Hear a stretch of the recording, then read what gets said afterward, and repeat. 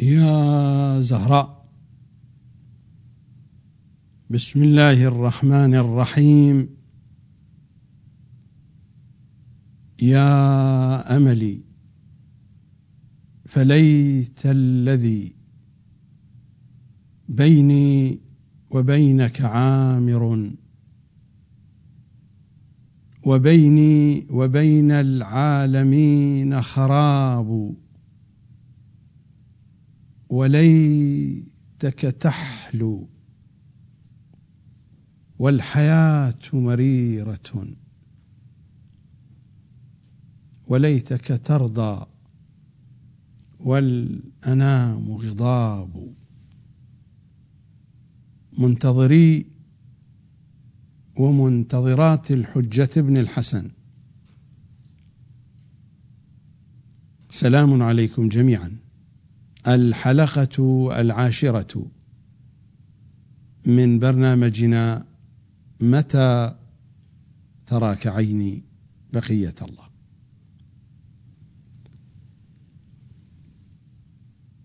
لا زال حديثي في أجواء الرواية التي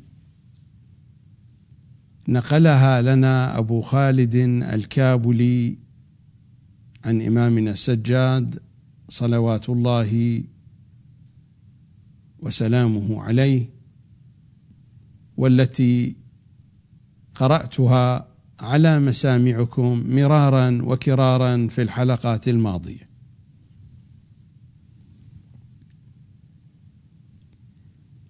والتي تشكل برنامجا وخطة عمل بتعبير آخر للمنتظرين. تسلسل الحديث بنا حتى وصلنا إلى ذكر ليلة القدر في الحلقة السابقة، وخطابي كما قلت معكم أنتم يا شباب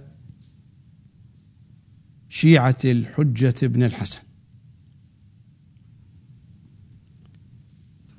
كما بينت لكم، الأئمة أخبرونا عنكم أنتم أبنائي وبناتي. أخبرنا الأئمة عنكم أن قلوبكم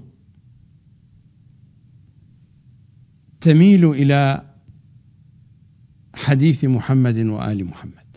أنتم قلوبكم أميل، ليست كالكبار الذين سطلتهم الصنمية والأعراف والتقاليد الموروثة. أتعلمون في أحاديث أهل البيت أن الكهول في أنصار القائم كالملح في الطعام، والملح قليل، قدر كبير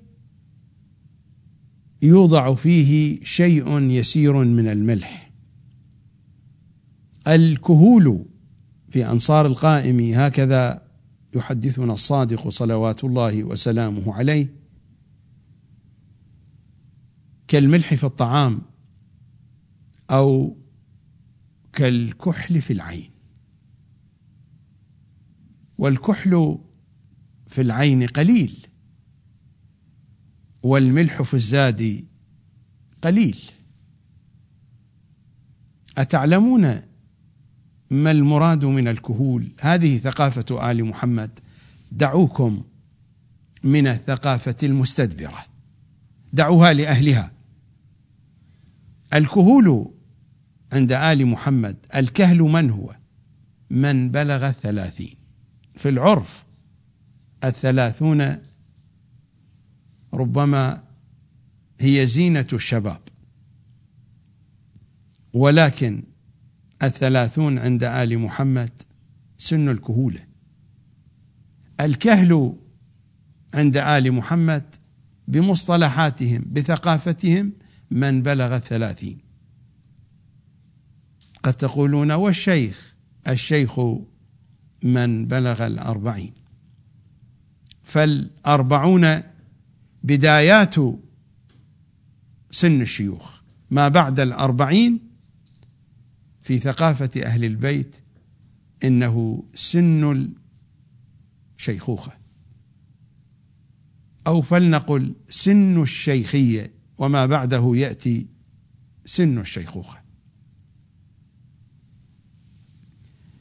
فالإمام يقول إن الكهولة في أنصار القائم كالملح في الطعام وكالكحل في العين. وهو يقول أيضا بأن الكهولة في سن 30 تبدأ من 30 فما فوق إلى 40، هذا هو سن الكهولة. إذن أنتم المقصودون، أنتم كما عبروا عنكم بالأحداث، أنتم أحداث الحجة بن الحسن، هكذا أخبرونا. هم قالوا لنا أين أنتم عن الأحداث؟ فإن قلوب الأحداث إلى حديثنا أميل. وها أني أعرض حديثهم عليكم، ها أني أعرض الحديث على هذه القلوب التي هي أميل. لقد حملت حديثهم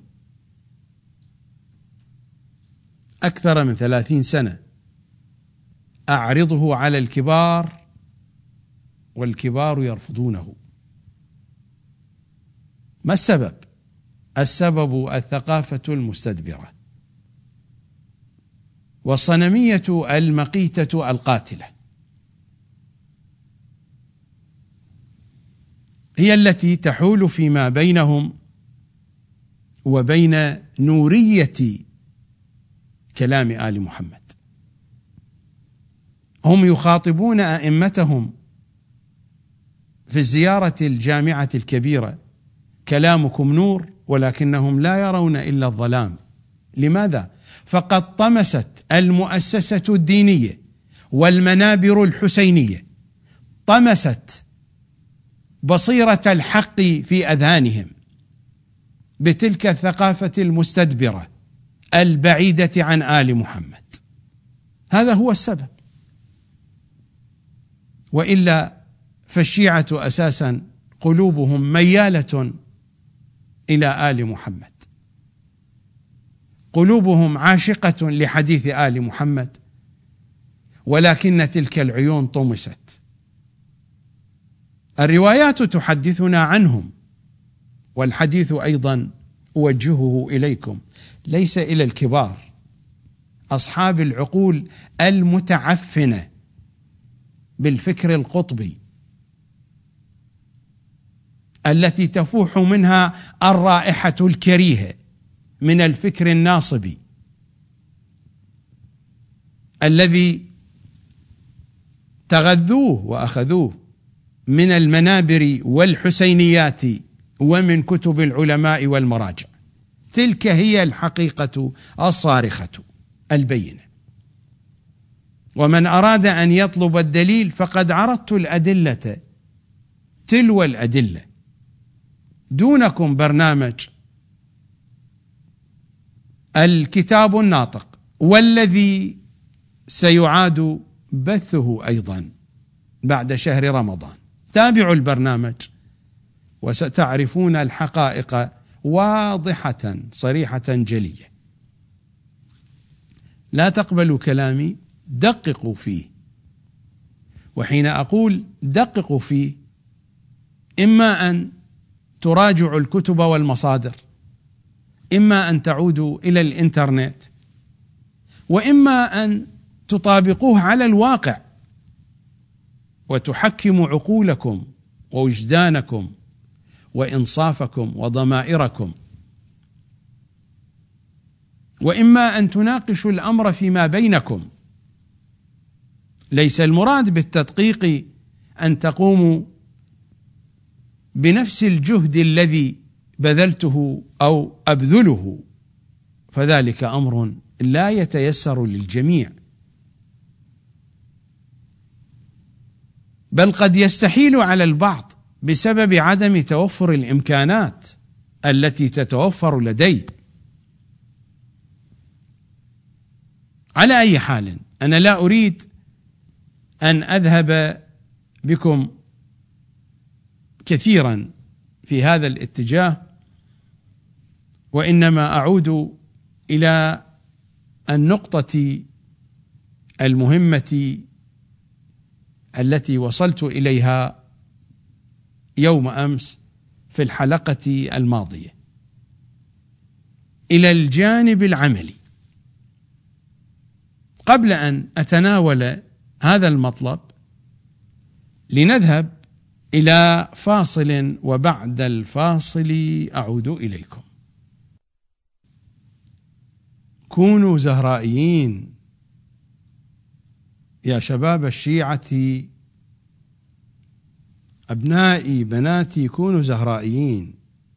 وحين أقول كونوا زهرائيين فهذا العنوان ليس عنوانا لحزب أو تنظيم أبدا، ليس عنوانا لمجموعة تحمل شعارات على هيئة شعارات لمجموعات تدعو لزعيم معين. كونوا زهرائيين، انتسبوا إلى الزهراء، هذا مرادي. هذه الليلة ليلة القدر، وليلة القدر في ثقافة آل محمد هي صورة تتناسب وهذا العالم من الحقيقة الفاطمية، من الحقيقة الزهرائية.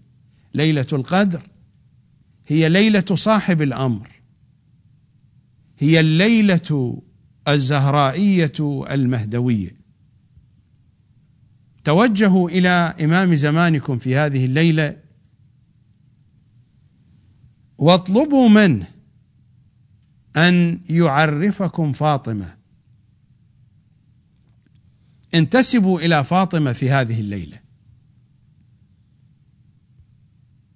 وثيقة الانتساب النية الصادقة، بدل الاشتراك الذي يدفع للانتساب إلى فاطمة الحزم والعزم والتوجه الصادق إلى وجه الله الذي يتوجه إليه الأولياء. واطلبوا من إمام زمانكم أن يعرفكم فاطمة. من هنا تبدأ المسيرة المهدوية، هذه الخطوة الأولى في الطريق إلى قائم آل محمد. بسم الله يا زهراء، هذه الخطوة الأولى، وهذه ليلة القدر الخطوة الأولى في الطريق إلى الحجة بن الحسن، الانتساب إلى فاطمة، وذلك دين القيمة، هذا هو دينها. الانتساب إلى القيمة، كونوا زهرائيين، انتسبوا إلى الزهراء. هذه الخطوة الأولى في ليلة القدر. أنا بينت لكم شروطا، خطوات أساسية، مقدمات، أن تعرفوا الواقع وأن تفكروا بطريقة صحيحة. وهذه ليلة القدر. معرفة فضيلة ليلة القدر جزء من معرفة الواقع. أن تعرفوا الواقع، أن تفكروا بطريقة صحيحة. كيف تفكرون بطريقة صحيحة؟ لا بد أن تكنسوا القذارات التي خلفتها في عقولكم وفي قلوبكم الثقافة المستدبرة التي شحنتنا بها المؤسسة الدينية عبر الفضائيات، عبر الخطباء والحسينيات، وعبر الوكلاء، وعبر الكتب.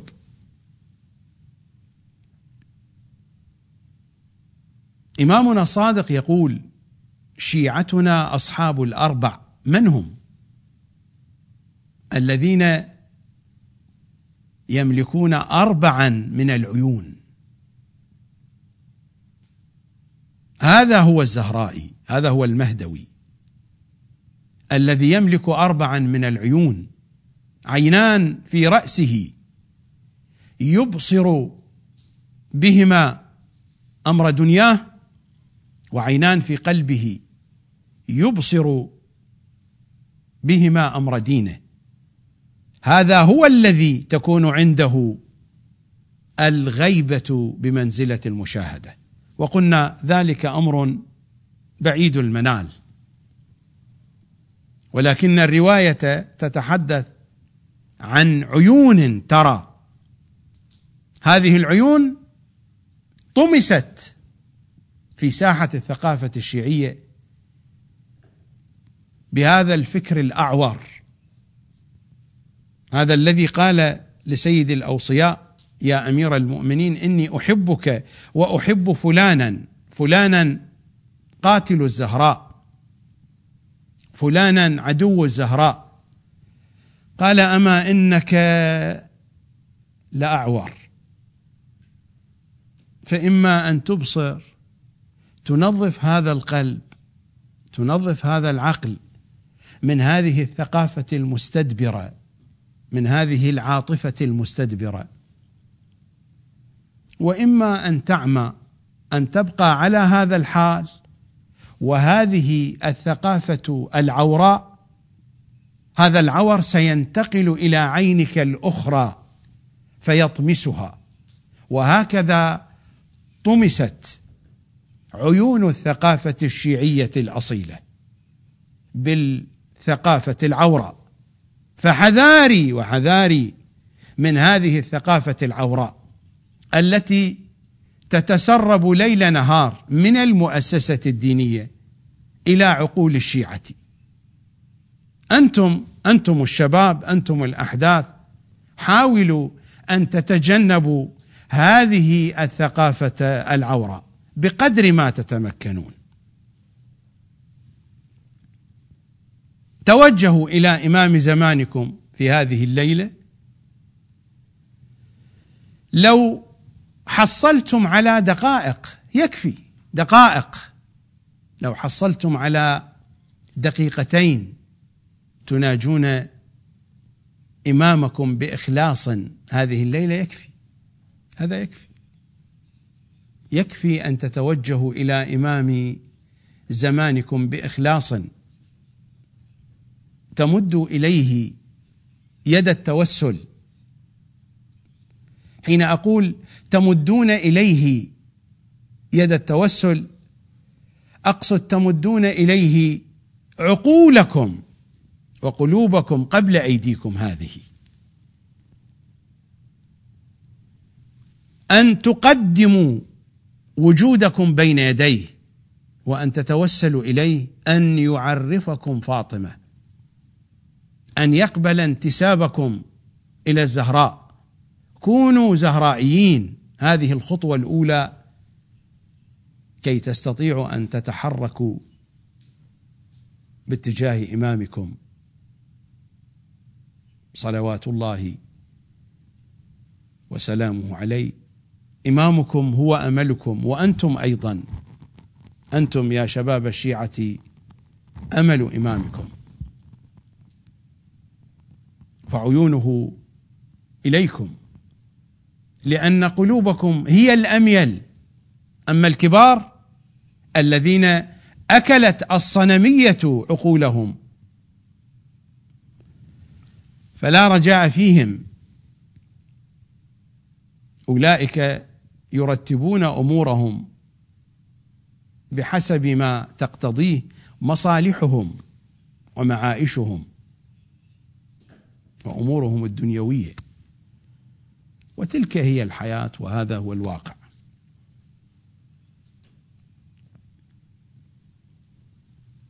الزهرائيون صيامهم صوم زهرائي، والصوم الزهرائي صوم يتجنب فيه الزهرائي الصنمية. وكيف يتجنب الصنمية؟ حينما يصوم عن الثقافة المستدبرة، يفر من الثقافة المستدبرة، وعليه أن يميز. كيف يستطيع أن يفر من الثقافة المستدبرة ما لم يكن مميزا؟ هذه ثقافة مستدبرة أم لم تكن؟ تابعوا برامجي وأحاديث السابقة والتي ستأتي. أقول لكم وبشكل صريح: الحلقات المتبقية من برنامج الكتاب الناطق والتي ستكون بعد العيد بأيام قلائل، بعد العيد بيومين أو 3 سأعود إلى برنامج الكتاب الناطق، وسنعلن على شاشة التلفزيون وعلى شريط الأخبار وعلى الإنترنت، سنعلن موعد ابتداء الحلقات. لكنكم إذا أردتم أن تعرفوا معنى الزهرائيين تابعوا الحلقات، تابعوها بدقة، ستعرفون ما المراد من الزهرائي. تابعوا الحلقات الباقية بتمامها وكمالها، تابعوا حتى تعرفوا من هو الزهرائي. ستتضح الصورة جلية في الحلقات المتبقية من برنامج الكتاب الناطق، تتضح الصورة جلية لكم.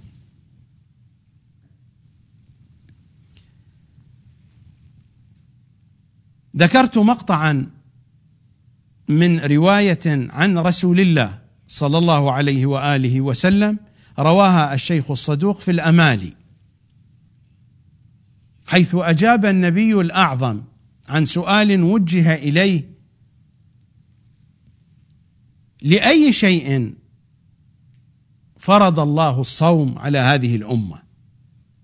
فماذا قال؟ إن آدم لما أكل من الشجرة بقيت في بطنه 30 يوما، ففرض الله على ذريته الجوع والعطش 30 يوما. وقد قلت بأن الشجرة ما كانت شجرة حسية، إنها شجرة العلم.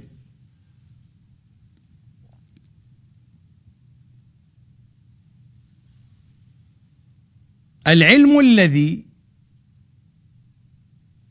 دخل إلى آدم من تلك الشجرة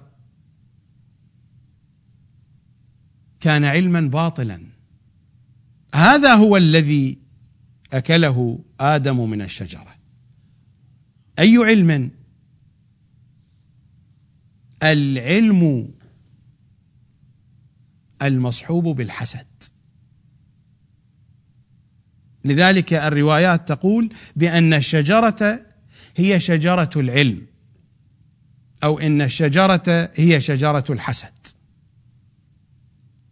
لست بصدد الحديث عن قصة آدم، البرنامج ليس منعقدا للحديث عن هذا المطلب، لكنني أريد أن أقول بأن أصل الصيام هو هذا: فآدم ما أكل خبزا ولا لحما، إن آدم قد أكل علما مصحوبا بالحسد. ومن هنا بلية العلماء بالحسد كبيرة. ومن هنا جاء في الروايات الشريفة إن الله قسم الحسد على أجزاء، أخذ العلماء أكثرها وبقي جزء يسير من ذلك الحسد للناس، وشارك العلماء، علماء الدين، وشارك العلماء الناس في هذا الجزء اليسير المتبقي. يا ليتهم أخذوا الحسد بكله وأراحوا الناس منه. شجرة العلم هي شجرة الحسد، هي الشجرة التي أكل منها أبونا آدم. فهذا الصوم الطقوسي عن الطعام وعن الشراب وعن سائر الأمور الأخرى هو عامل مساعد يساعدنا لأي شيء، لأن نمتلك القدرة على تنظيف عقولنا، تنظيف قلوبنا، تنظيف باطننا من الثقافة المستدبرة، من هذه القذارات التي لحقت بأبينا آدم.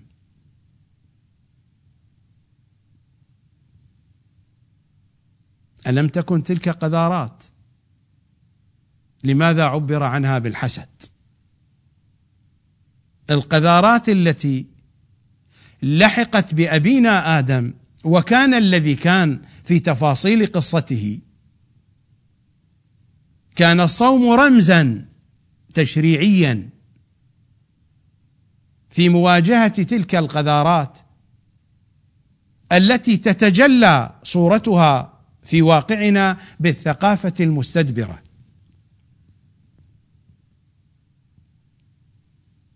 أليس الصوم يفتح ذهن الإنسان في ساحة التفكير الصحيح إذا كان صوما صحيحا؟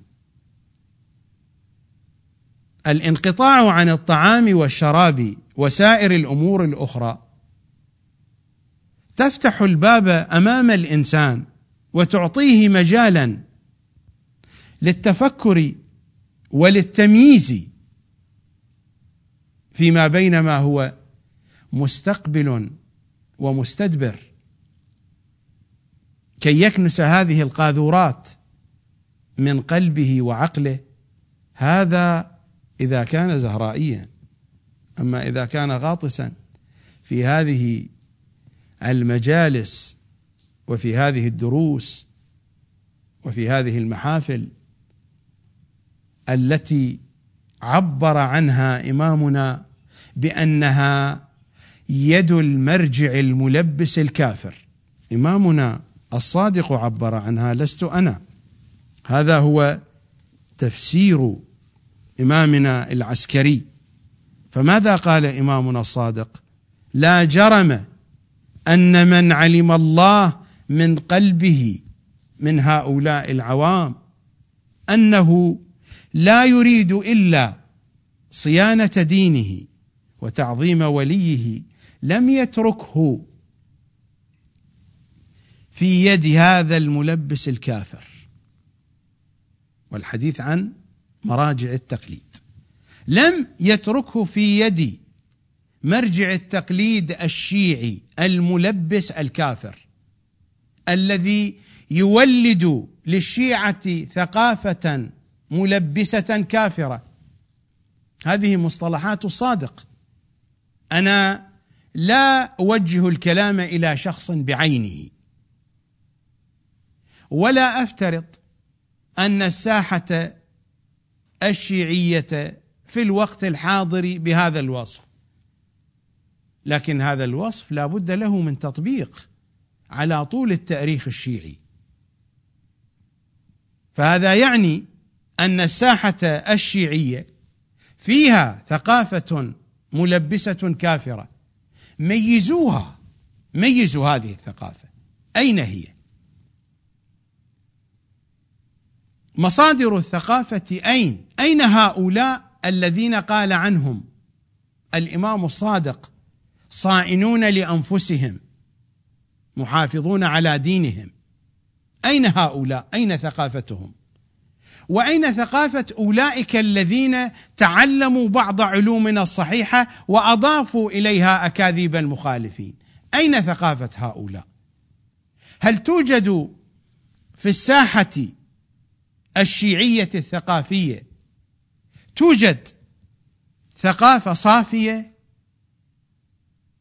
ليست مخترقة بالفكر الناصبي؟ أين؟ في أي مدرسة؟ في أي اتجاه؟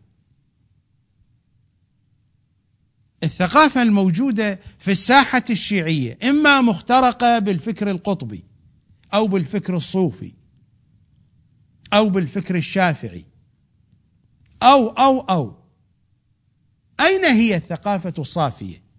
ارشدونا، دلونا. إذا كانت هذه الآثار موجودة، من هو المؤثر؟ من الذي أوجدها؟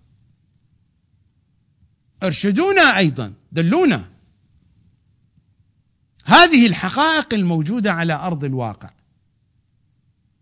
يا شباب الشيعة، كونوا زهرائيين، والزهرائي هو الذي يصوم صوما زهرائيا، والصوم الزهرائي كما قالت الصديقة الكبرى: وجعل الصيام تثبيتا للإخلاص. وهذا الإخلاص لا يتحقق إلا بتكسير الأصنام، وتكسير الأصنام لا يتحقق إلا بتنظيف العقول كما تنظف البطون من الحرام. أليس الصيام وسيلة من وسائل تنظيف الأجساد والبطون من الحرام؟ حين ينقطع الإنسان عن الطعام وعن الشراب ولا يفطر إلا على طعام حلال، أليس هذا كورس لتنقية البدن والجسم من قذارات الشبهات ومن آثار الحرام؟ ولكن هذا الوجه الظاهر، لكل ظاهر باطن. أنت تخاطب الأئمة: إني مؤمن بظاهركم وباطنكم. والأئمة هكذا ثقفونا وأدبونا: إن قوما آمنوا بالظاهر ولم يؤمنوا بالباطن فما كانوا على شيء، وإن قوما آمنوا بالباطن ولم يؤمنوا بالظاهر أيضا ما كانوا على شيء. الإيمان إيمان بظاهر وباطن، كما يقول أمير المؤمنين عن القرآن الكريم: ظاهره أنيق وباطنه عميق. فظاهر الصوم أنيق، نظافة ونقاء من الحرام والشبهات وانقطاع عن الشهوات، هذا هو الظاهر الأنيق. أما الباطن العميق هو تنقية العقول، تنقية القلوب من الثقافة المستدبرة. أين هي؟ الثقافة الشيعية، الفضائيات الشيعية، خطباء المنابر، كتب العلماء والمراجع، كتب التفسير، كتب العقائد، كل هذا مشحون بالثقافة المستدبرة. قد يرفض قولي، أحرار هم حين يرفضون قولي، مثلما لي معتقدات وآراء، الآخرون أيضا أحرار لهم آراء ومعتقدات. ولكنني أقول لكم: أنتم تأكدوا من هذه الحقائق، افحصوا الواقع وتأكدوا، ولا تنظروا بالعين العوراء، انظروا بالعيون الأربع شيعتنا أصحاب الأربع. دققوا في الواقع، اعرفوا الواقع، اعرفوا زمانكم وأبناء زمانكم. مرارا أقول للشيعة، وأعني بهم الشباب من أبنائي وبناتي: لا تصدقوا كلامي ولا تصدقوا كلام غيري. دونكم الفضائيات، ودونكم الإنترنت، دونكم اليوتيوب، وأنتم استمعوا، فهناك الكثيرون يتحدثون من المراجع والخطباء والمثقفين والإعلاميين وإلى آخره. استمعوا لمدة شهر، أكثر من ذلك، ميزوا بين المتكلمين، والحظوا أي الحديث يشدكم إلى آل محمد فتمسكوا به، نجاتكم مع آل محمد. دققوا في أقوال القائلين: من الذي يحدثكم عن النواصب؟ اقلبوا صفحته. من الذي يحدثكم عن آل محمد؟ تمسكوا به. هذا هو منطق آل محمد. هناك منطقان، رحماني وشيطاني. ميزوا. إذا وصلتم إلى حالة التمييز فقد قطعتم شوطا جيدا في طريقكم إلى إمام زمانكم. إذا لم تصلوا إلى هذا الحد إنكم تسيرون مدبرين. ميزوا، تمكنوا من التمييز. لن تستطيعوا أن تصلوا إلى هذا الحد ما لم تسمعوا كثيرا ومن الجميع. لا تسمعوا من شخص واحد. لا تربطوا أنفسكم بصنم من الأصنام. افتحوا عقولكم، هذا هو مرادي. فكروا بطريقة صحيحة. كيف تفكرون بطريقة صحيحة وأنتم تسمعون لشخص واحد؟ لن تستطيعوا أن تفكروا بطريقة صحيحة حينما تستمعون لشخص واحد. اسمعوا من الجميع ثم ميزوا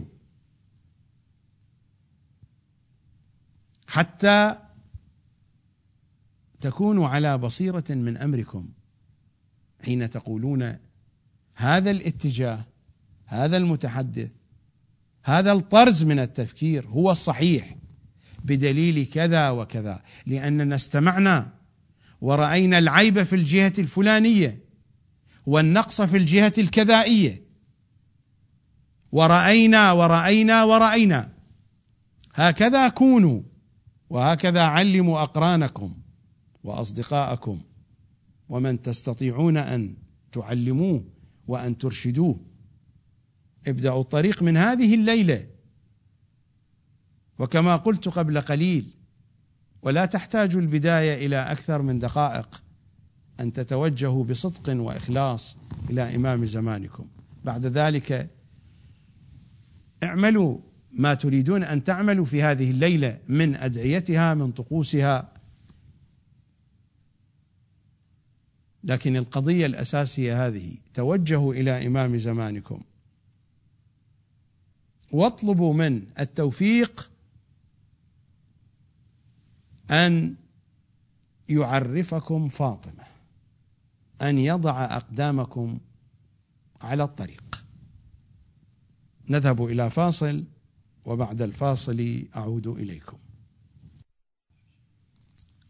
أذكركم ما قلته في الحلقة السابقة: أفضل الأعمال في هذه الليلة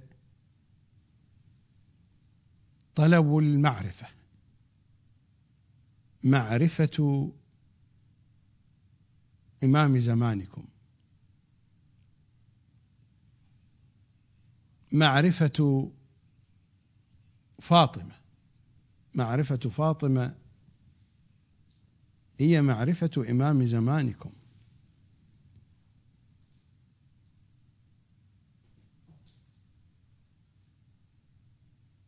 ذكرت لكم أن ارجعوا إلى الزيارة الجامعة الكبيرة وخذوا مقطعا منها إذا لم يكن عندكم وقت كاف لقراءة الزيارة بكاملها. خذوا مقطعا ولو لمدة 20 دقيقة وتفكروا فيه، أو مقطعا من دعاء الندبة، المقاطع المتعلقة بمناجاة إمام زماننا، وتفكروا فيه لمدة 20 دقيقة. واطلبوا من الإمام أن يبصركم بشيء من حقائق الزيارة الجامعة الكبيرة، أن يبصركم بشيء من حقائق دعاء الندبة. إذا كان عندكم وقت فادخلوا على موقع زهرائيون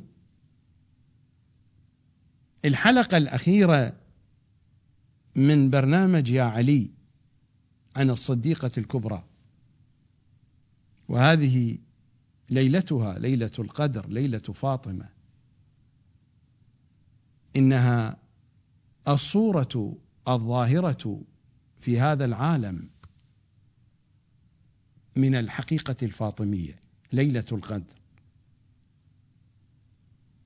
الحلقة الأخيرة من برنامج يا علي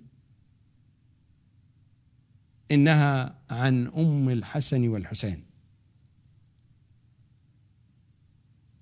فأفضل الأعمال طلب المعرفة ثم زيارة الحسين، حتى لو قضيتم وقتا قليلا في طلب المعرفة إنكم قد جئتم بعمل من أفضل الأعمال وبطقس من أشرف الطقوس.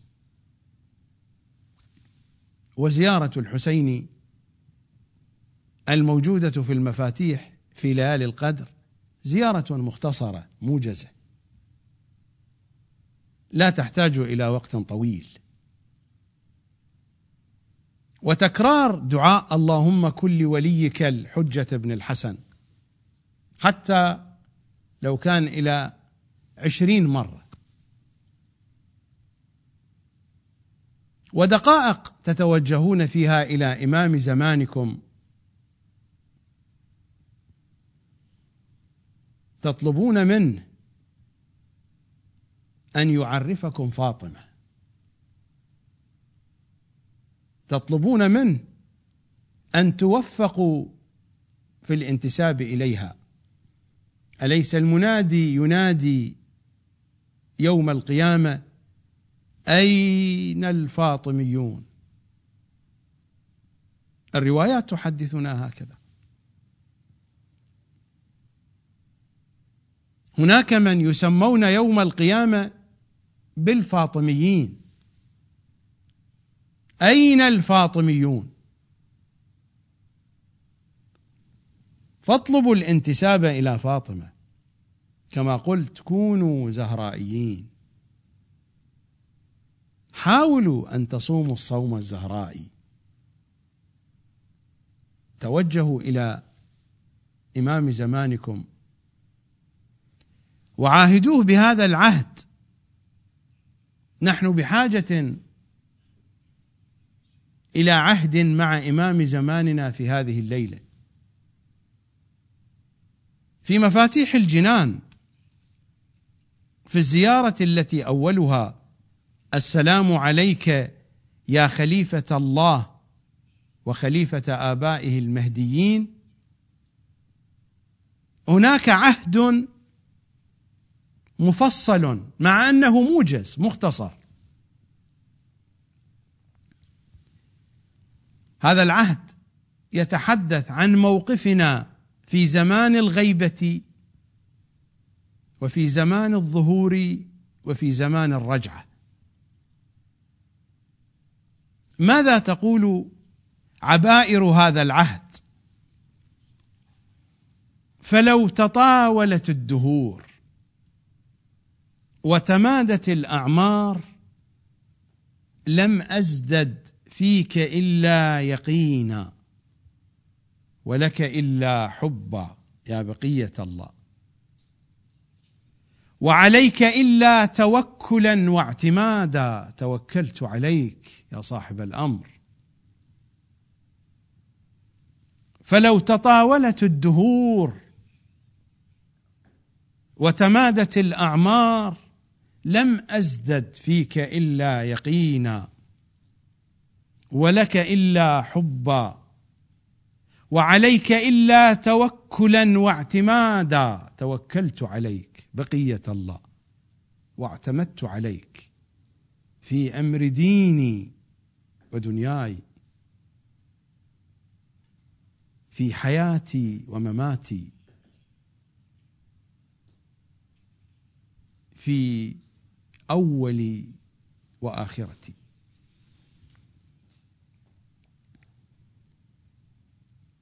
لم أزدد فيك إلا يقينا ولك إلا حبا، وعليك إلا توكلا واعتمادا، ولظهورك إلا توقعا وانتظارا، ولجهادي بين يديك إلا ترقبا.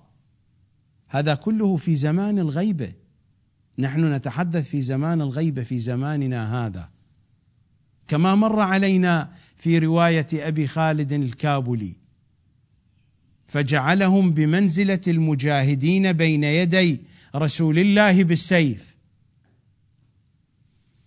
أولئك المخلصون حقا وشيعتنا صدقا، والدعاة إلى دين الله عز وجل سرا وجهرا. نفس هذه المضامين موجودة في هذا العهد، في هذه الزيارة الشريفة. فلو تطاولت الدهور وتمادت الأعمار يا بقية الله لم أزدد فيك إلا يقينا ولك إلا حبا، وعليك إلا توكلا واعتمادا، ولظهورك إلا توقعا وانتظارا، ولجهادي بين يديك إلا ترقبا. فأبذل نفسي ومالي وولدي وأهلي وجميع ما خولني ربي بين يديك، والتصرف بين أمرك ونهيك. هذا كله في زمان الغيبة، لا يحدث اشتباه فيتصور أن هذا في زمن الظهور. في زمن الظهور يأتي الكلام: فإن أدركت أيامك الزاهرة. من هنا يبدأ الكلام عن زمن الظهور: فإن أدركت أيامك الزاهرة وأعلامك الباهرة، فها أنا ذا عبدك المتصرف بين أمرك ونهيك، أرجو به الشهادة بين يديك والفوز لديك. في زمن الرجعة: مولاي فإن أدركني الموت قبل ظهورك فإني أتوسل بك وبآبائك الطاهرين إلى الله تعالى، وأسأله أن يصلي على محمد وآل محمد، وأن يجعل لي كرة في ظهورك ورجعة في أيامك، لأبلغ من طاعتك مرادي. ويستمر الحديث في الزيارة الشريفة. فالزيارة هنا في عهدها هذا تتناول مرحلة الغيبة ومرحلة الظهور ومرحلة الرجعة.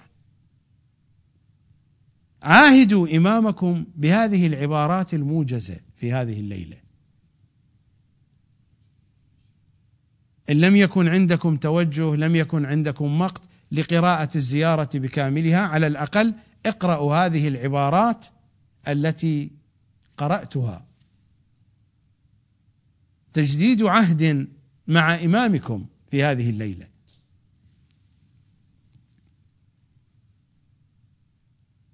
العبارات الأولى: مهمة جدا لأنها ترتبط بهذا الزمان، بزمان غيبة الإمام. فلو تطاولت الدهور وتمادت الأعمار لم أزدد فيك إلا يقينا، ولك إلا حبا، وعليك إلا توكلا واعتمادا، ولظهورك إلا توقعا وانتظارا، ولجهادي بين يديك إلا ترقبا، فأبذل نفسي ومالي وولدي. وولدي لا تعني المفرد، ولدي في لغة العرب المفرد والجمع، الذكور والإناث. فأبذل نفسي ومالي وولدي وأهلي وجميع ما خولني ربي بين يديك، والتصرف بين أمرك ونهيك. هذا شرح وبيان لجانب من معنى الانتظار، الانتظار الذي بينته كلمات إمامنا السجاد صلوات الله وسلامه عليه، والذي يدور هذا البرنامج في كل حلقاته لشرح جانب من فحواه ومن مضمونه بقدر ما يمكن أن يبين في هذه الحلقات. نذهب إلى فاصل وأعود إليكم بعد الفاصل. الآية الأخيرة من سورة آل عمران، الآية 200 بحسب الترقيم الموجود في المصاحف المعروفة بيننا. يا أيها الذين آمنوا اصبروا وصابروا ورابطوا واتقوا الله لعلكم تفلحون. هذه الآية ترتبط ارتباطا وثيقا جدا بموضوع الانتظار، بل إن هذه الآية هي إجمال واختصار وبيان موجز للبرنامج الذي تحدث عنه إمامنا السجاد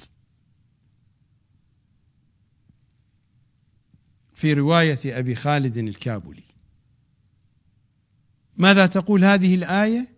آخر آية في سورة آل عمران: يا أيها الذين آمنوا، الخطاب للمؤمنين، يا أيها الذين آمنوا اصبروا وصابروا ورابطوا واتقوا الله لعلكم تفلحون.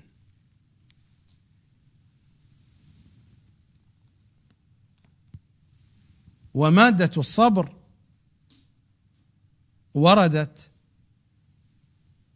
يا أيها الذين آمنوا اصبروا وصابروا ورابطوا. المرابطة هي درجة عالية وشديدة وأكيدة من الصبر أيضا.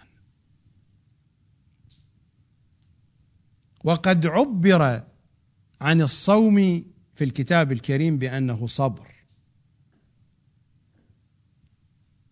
واستعينوا بالصبر والصلاة. الصبر هنا في وجه من وجوه الآية هو الصوم، فعبر عن الصوم بأنه صبر. هناك ترابط. ولو ذهبنا إلى آية الصيام في سورة البقرة، إلى الآية 83 بعد 100 من سورة البقرة: يا أيها الذين آمنوا، الخطاب إلى نفس الجهة التي تخاطبها الآية 200 من سورة آل عمران. هنا يا أيها الذين آمنوا اصبروا وصابروا ورابطوا واتقوا الله لعلكم تفلحون. وهنا في سورة البقرة في الآية 83 بعد 100: يا أيها الذين آمنوا كتب عليكم الصيام كما كتب على الذين من قبلكم لعلكم تتقون. لعل تفيد الترجي، هناك رجاء أن تصلوا إلى التقوى. ما المراد من التقوى التي ورد ذكرها في الصيام هنا وورد ذكرها في آية الصبر والمصابرة؟ ألا تلاحظون أن ارتباطا بين الآيتين؟ الآية 83 بعد 100 من سورة البقرة: يا أيها الذين آمنوا كتب عليكم الصيام، والصيام صبر، كما كتب على الذين من قبلكم لعلكم، برجاء أن تصلوا إلى التقوى بسبب الصيام. الصيام الزهراء يقود إلى التقوى. يا أيها الذين آمنوا اصبروا وصابروا ورابطوا واتقوا الله لعلكم تفلحون. هنالك لعلكم تتقون، لربما تصلون إلى التقوى، وهنا الأمر بالتقوى: واتقوا الله لعلكم تفلحون.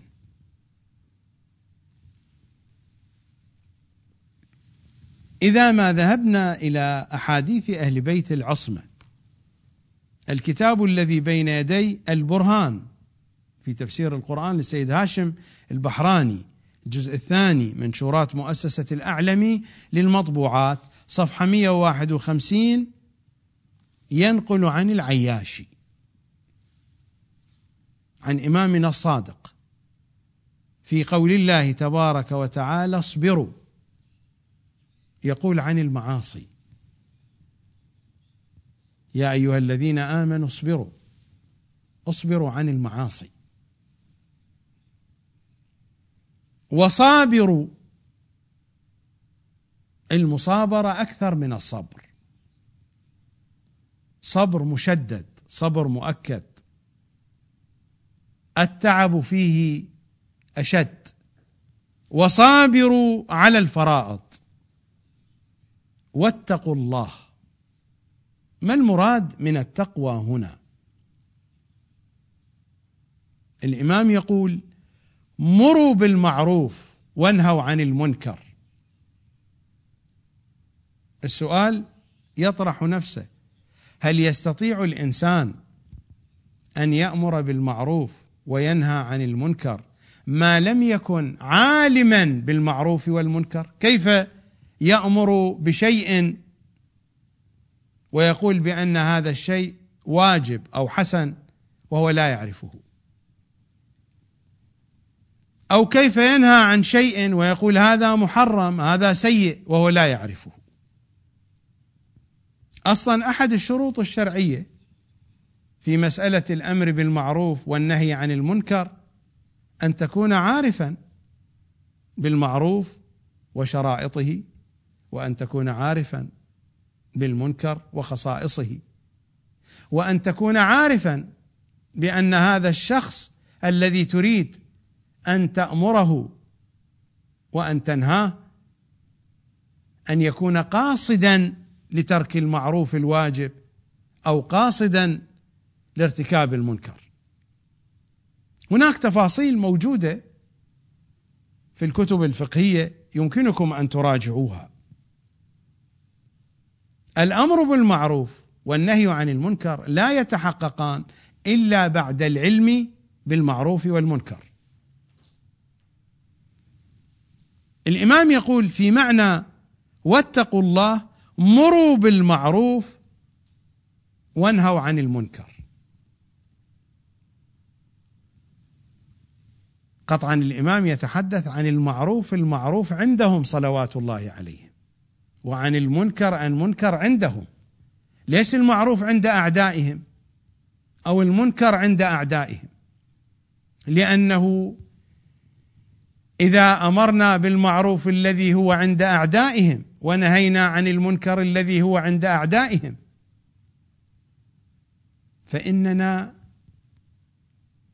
سنعترض عليهم، لأن الصواب في خلاف أعدائهم. ومرت علينا الروايات القوم خالفوا عليا في كل شيء،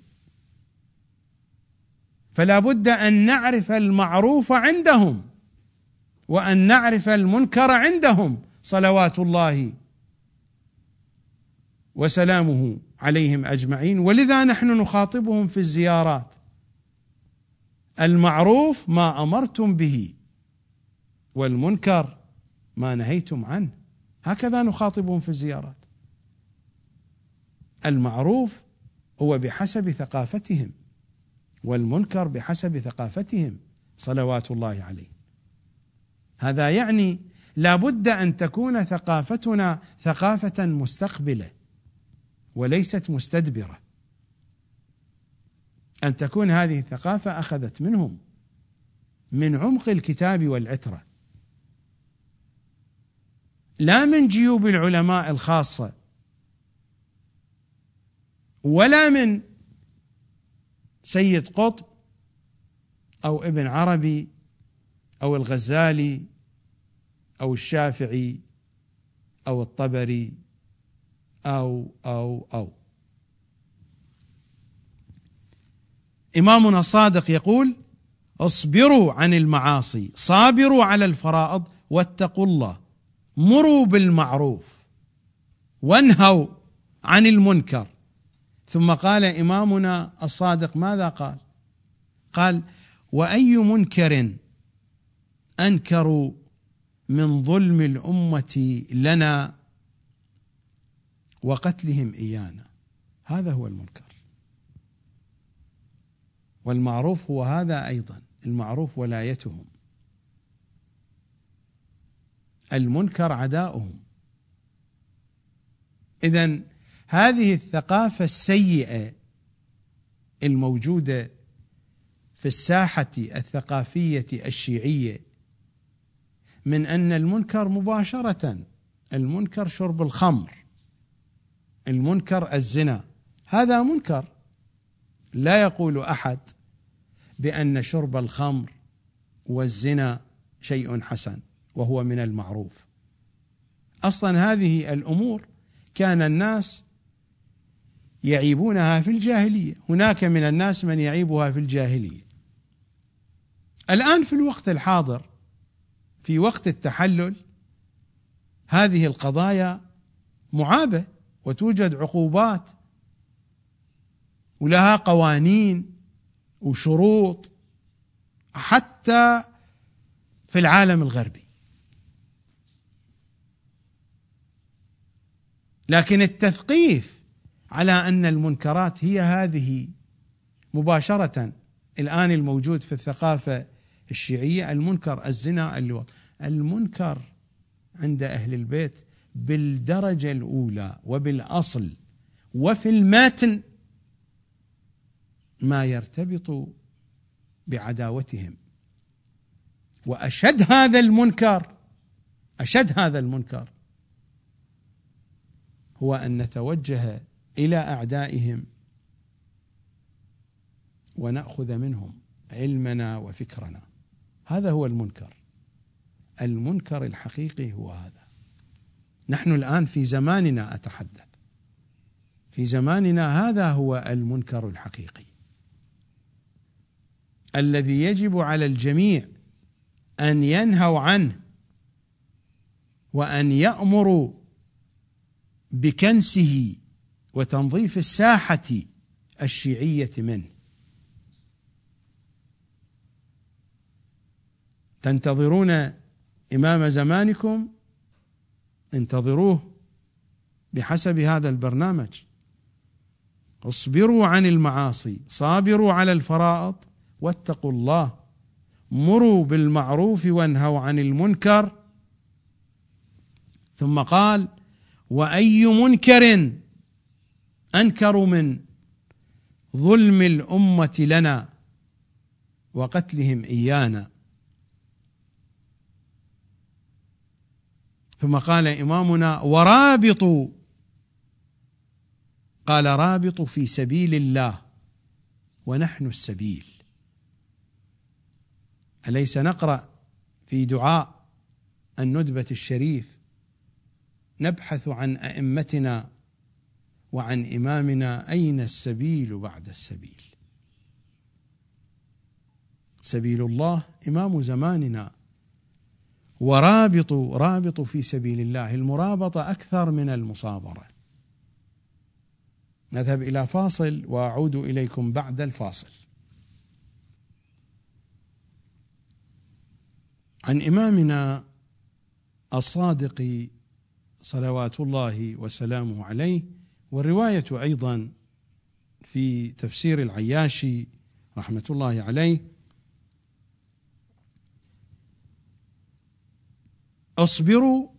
اصبروا على الأذى فينا،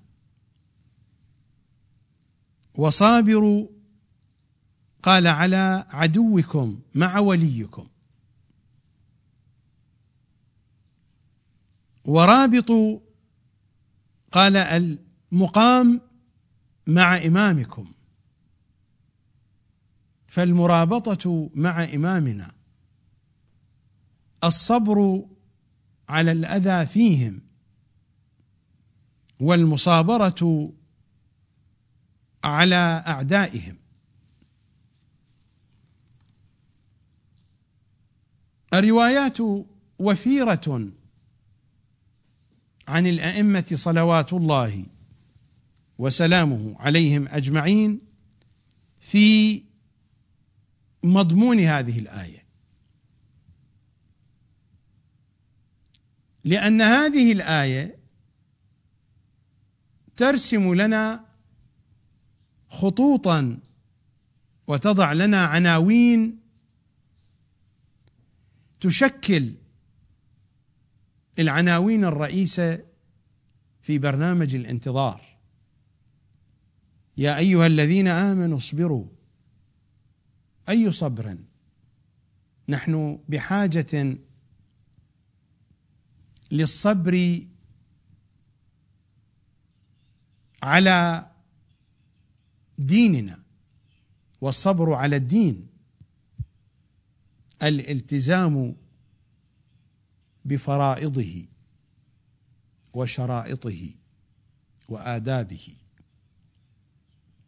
ونحن بحاجة إلى مصابرة، وصابروا، والمصابرة أكثر من الصبر. المصابرة في مواجهة أعدائهم. وحين أقول المصابرة في مواجهة أعدائهم، ليس بالضرورة أن أعداء أهل البيت أن يكونوا خارج الجو الشيعي، خصوصا والأئمة بينوا لنا أن أعداء الشيعة هم في خارج الجو الشيعي، حين قالوا الناصبة أعداؤكم. الناصبة خارج الجو الشيعي، والمقصرة أعداؤنا. المقصرة في داخل الجو الشيعي، وتلك هي الفتنة، هذه هي المشكلة.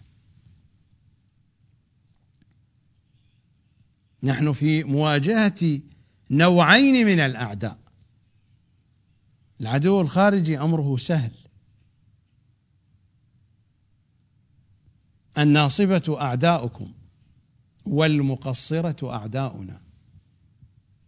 المقصرة أعداؤنا كما مر علينا هم أضر على ضعفاء الشيعة من جيش يزيد على الحسين وأصحابه، ولكن الشيعة تتمسك بهم. كيف تكون المواجهة حينئذ؟ كيف يكون التصحيح حينئذ؟ كيف يتحقق معنى الانتظار حينئذ؟ الأمور بالمقلوب. ولذلك المنتظرون بحاجة إلى مصابرة، المصابرة أكثر من الصبر. نحن نصبر على ديننا، يا أيها الذين آمنوا اصبروا وصابروا، صابروا عدوكم ورابطوا، رابطوا إمامكم واتقوا الله. كل هذا ونحن بحاجة إلى تقوى. ماذا قال الإمام الصادق في معنى التقوى هنا؟ قال: واتقوا الله، مروا بالمعروف وانهوا عن المنكر.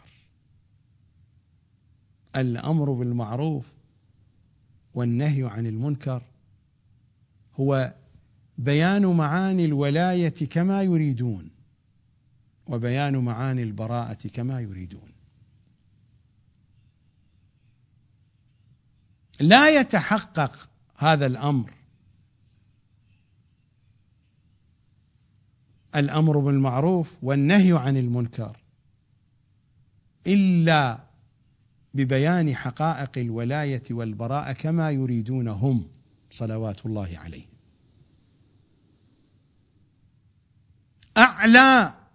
أعلى شيء في هذا الموضوع، إن كان في جانب الولاية، أعلى شيء وأهم شيء معرفة الإمام، وإن كان في جانب البراءة أهم شيء أن نميز بين الثقافة المستدبرة والمستقبلة. فطلب المعارف من غير طريقنا أهل البيت مساوق لإنكارنا، مساوي لإنكارنا.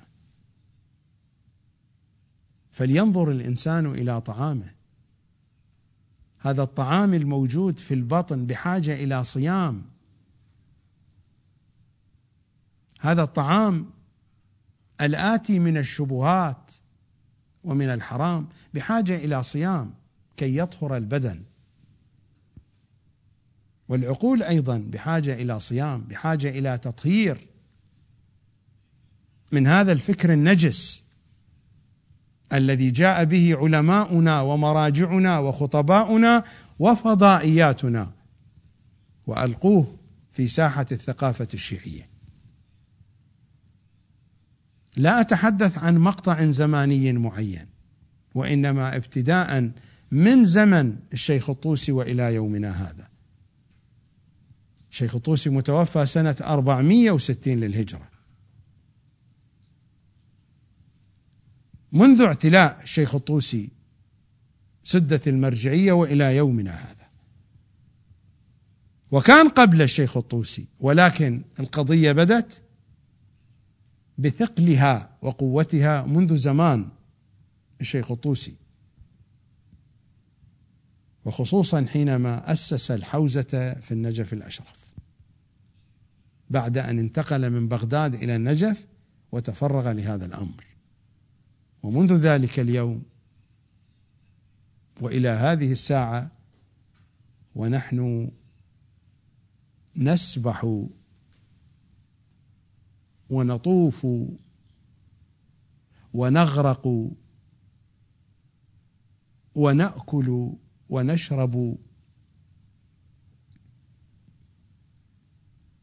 من العيون الكدرة، وتلك هي الحقيقة المرة التي لا يريد الجميع أن يعترفوا بها. ربما يعترف البعض بها فيما بينه وبين نفسه، ولكنه في العلن حفاظا على لقمته الدسمة لا يستطيع أن يصرح بذلك. هنيئا له باللقمة الدسمة والصيام الدسم.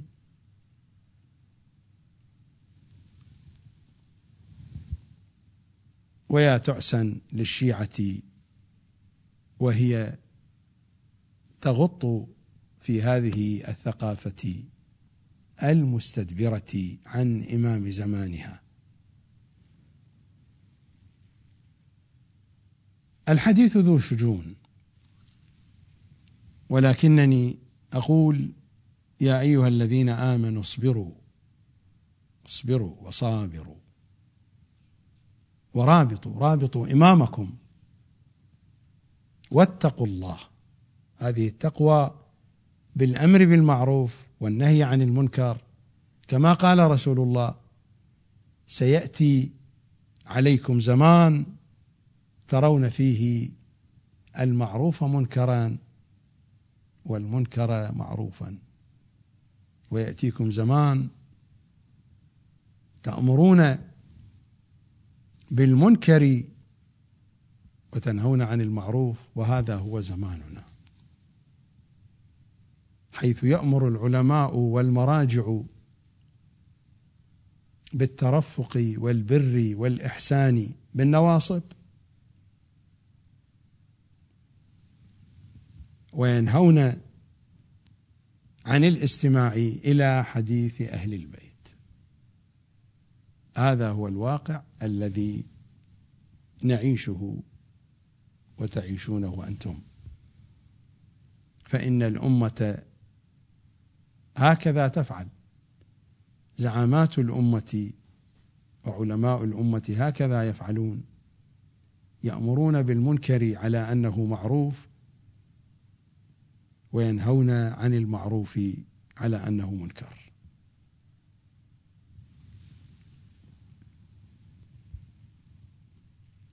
يا غائبا عن أهله أتعود أم تبقى إلى يوم المعاد مغيبا؟ ستعود، نحن نعلم، الشاعر يقول هكذا ابن رسول الله، لكننا نحن نقول يا ليت غائبنا يعود لأهله، فنقول أهلا بالحبيب ومرحبا. البرنامج هو البرنامج، أنتم أبنائي وبناتي، البرنامج هو البرنامج، متى تراك عيني بقية الله. لا تنسوا إمام زمانكم هذه الليلة.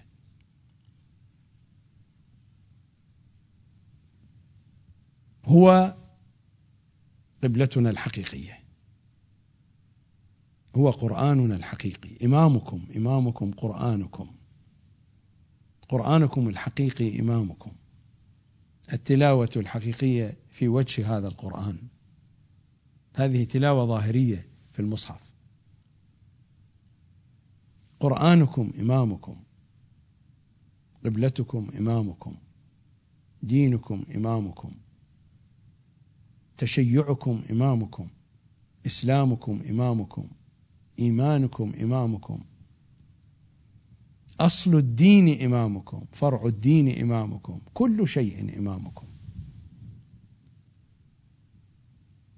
بعبارة موجزة: هو الأول والآخر، هو الظاهر والباطن، هو وجه الله الذي إليه نتوجه، سفينة نجاتنا وعين حياتنا، الحجة بن الحسن.